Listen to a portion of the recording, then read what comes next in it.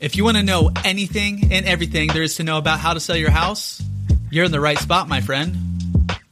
Welcome to the How to Sell a House podcast.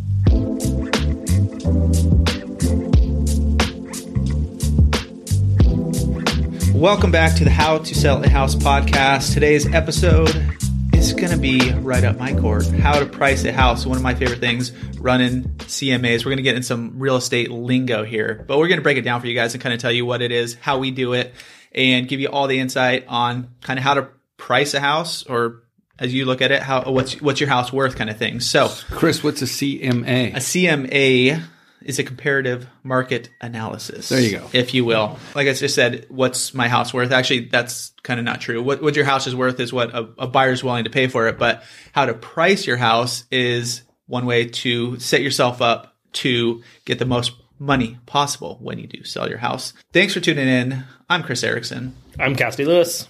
And Loren Sanders with the Beach Life Group. And this is where you come to learn everything and anything you need to know about how to sell your house. We have a ton of resources over at howtosellyhousepodcast.com. So go check those out. And if you guys are selling in San Diego, hit us up. All our info's on there. But if you're not in San Diego, let's say you're in Tulsa. That's so funny. I was just thinking Tulsa. What about Enid, Oklahoma? Enid, yeah. We'll have to do some research, but I know we have some people out there for sure. All the main places, New York, Miami. Houston, Austin. Florida, everywhere in Florida, Miami. Idaho New York, is a big one right now. Yeah, Aspen. Where else? Montana. Maui, my favorite. Oh, Maui. Yeah, definitely Maui. So we have a great network of... Oh, hold on. We're getting a call from one of our network right now. All right, so Loren got a FaceTime call from our Maui agent, actually, right there. No, just kidding. But anyways, we do have looks beautiful out there, by the way. We have a great network of other agents, so we can connect you with somebody fantastic in your neck of the woods.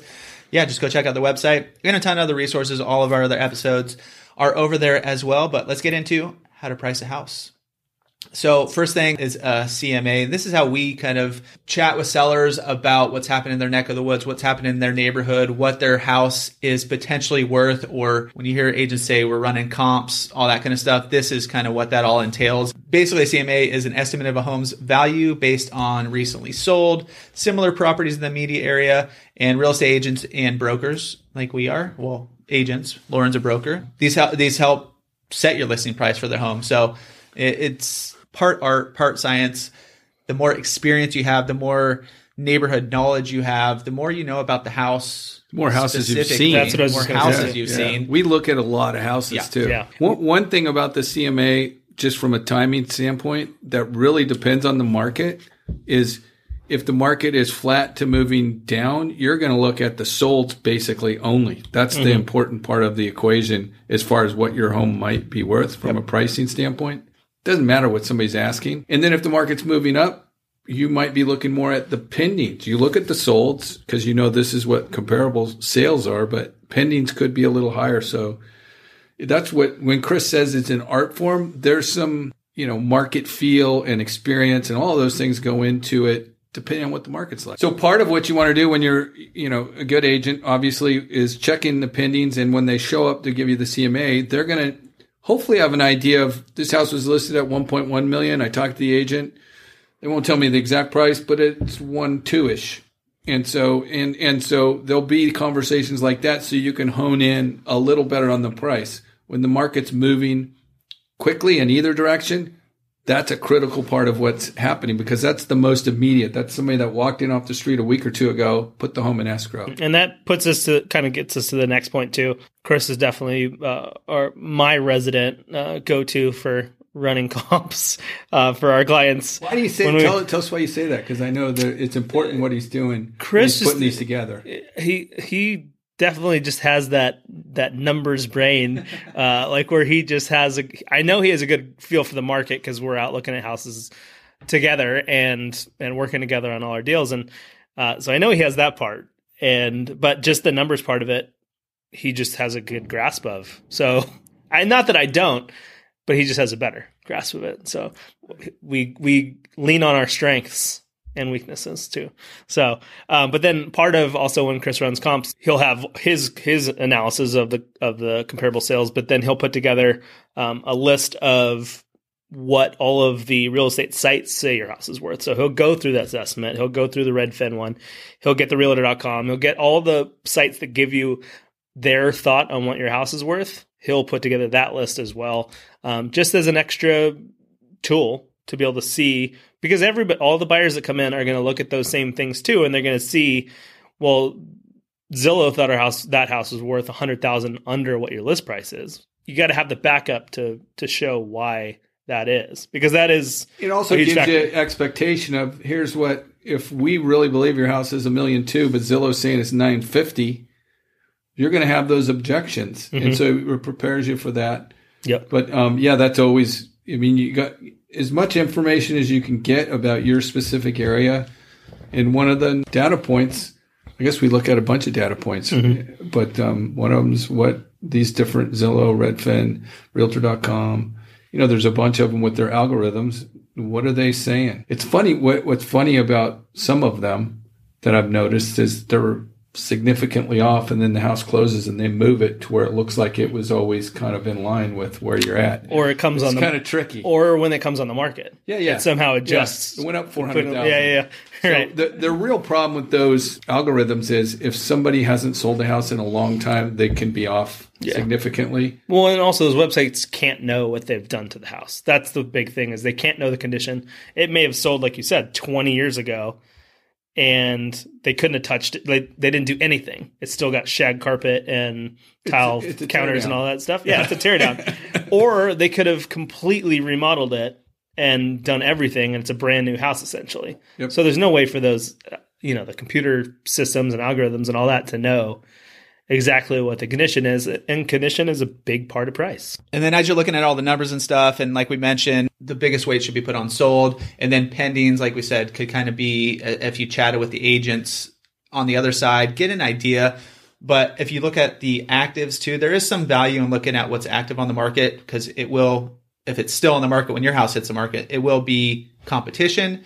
And if all the houses in the neighborhood have gone under contract and sold, in 7 or 14 days, and this house has been sitting for 21, 30 days or whatever, one of the things could be that price. So that's kind of where the value comes in on those active listings. If you could kind of get an idea of, what your competition's priced at. Just one little note on that too is when you're sitting down with an agent to chat about listing your house, great idea to ask the agent to put together a search for you in your neighborhood too. Just so even when you're preparing and getting it all ready, you can see when houses pop on in your neighborhood. And maybe you're keeping a close eye on your favorite website, but it's good to have that extra just knowledge bank to know like what things are happening as you're preparing. And then once you're on too, say you're on a week and all of a sudden another house comes on the market, you want to be prepared to make decisions if you need to make decisions. So putting together CMA, if it's, comparing apples to apples, is super easy. Same street, same side of the street,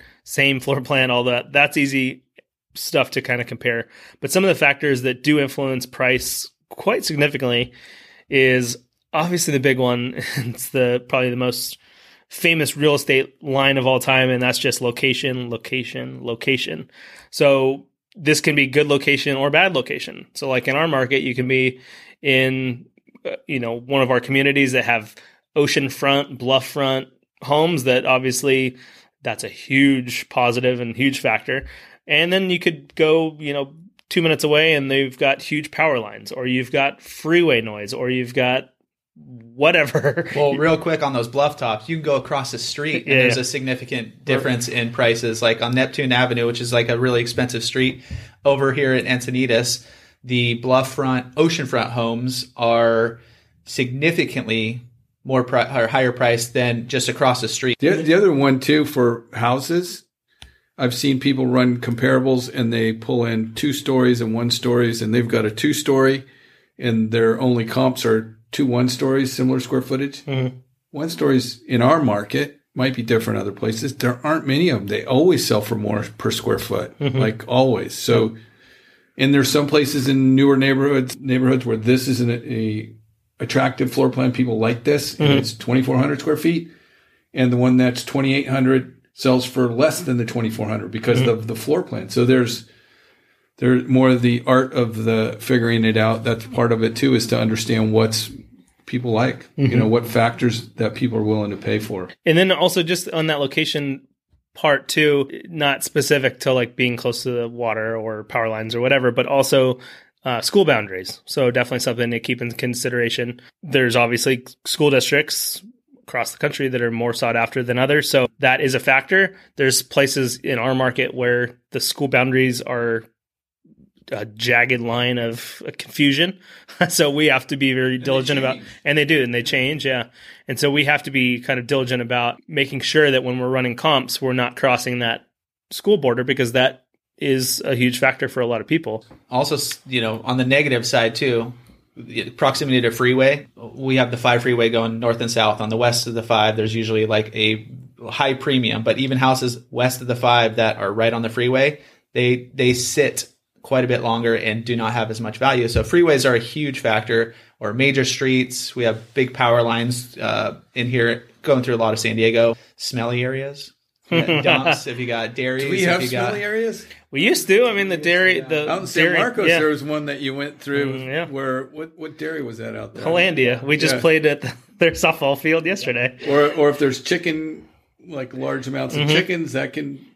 out towards like our inland area. Unless it's a norm. Like if you get into certain communities where that's just part of your life, land, then that's different. Yeah, as long as everybody has it.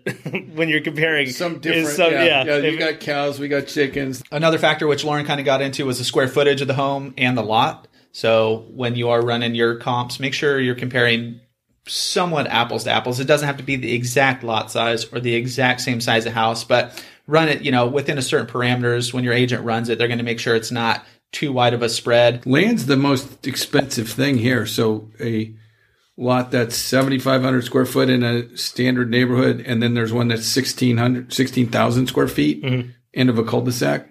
Same house, significantly different price, like more than you would think in California, because of there's a big value on the land part of the equation. And the lot sizes are just shrinking.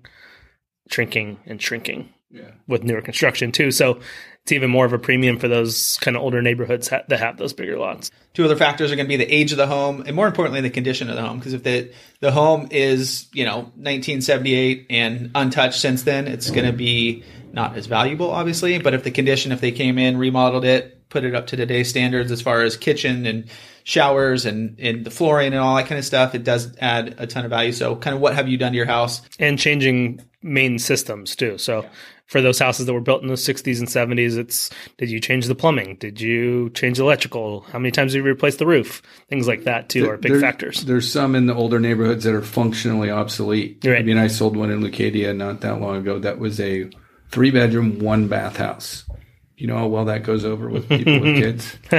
One bath. That wouldn't be fun. That's functionally obsolete. But hey, it sold for over $1 million. So those are some of the factors too. If you've got an older house and you've updated it, put new bathrooms in, yours is going to be worth more than your average neighbor. And a few other factors are kind of amenities. You got a pool, you have a garden, how's the landscaping, a unlandscaped lot that's been kind of, dead grass, the backyard's just all mulch, all that kind of stuff, is going to be less valuable than something that's like somebody's put some time into. They built out an outdoor kitchen, kind of maybe a barbecue area. They have some pavers everywhere. They have a nice looking front lawn, all that kind of stuff has to be taken into account as well. I have a question for you, Chris. Is a pool always a positive? No. Simple.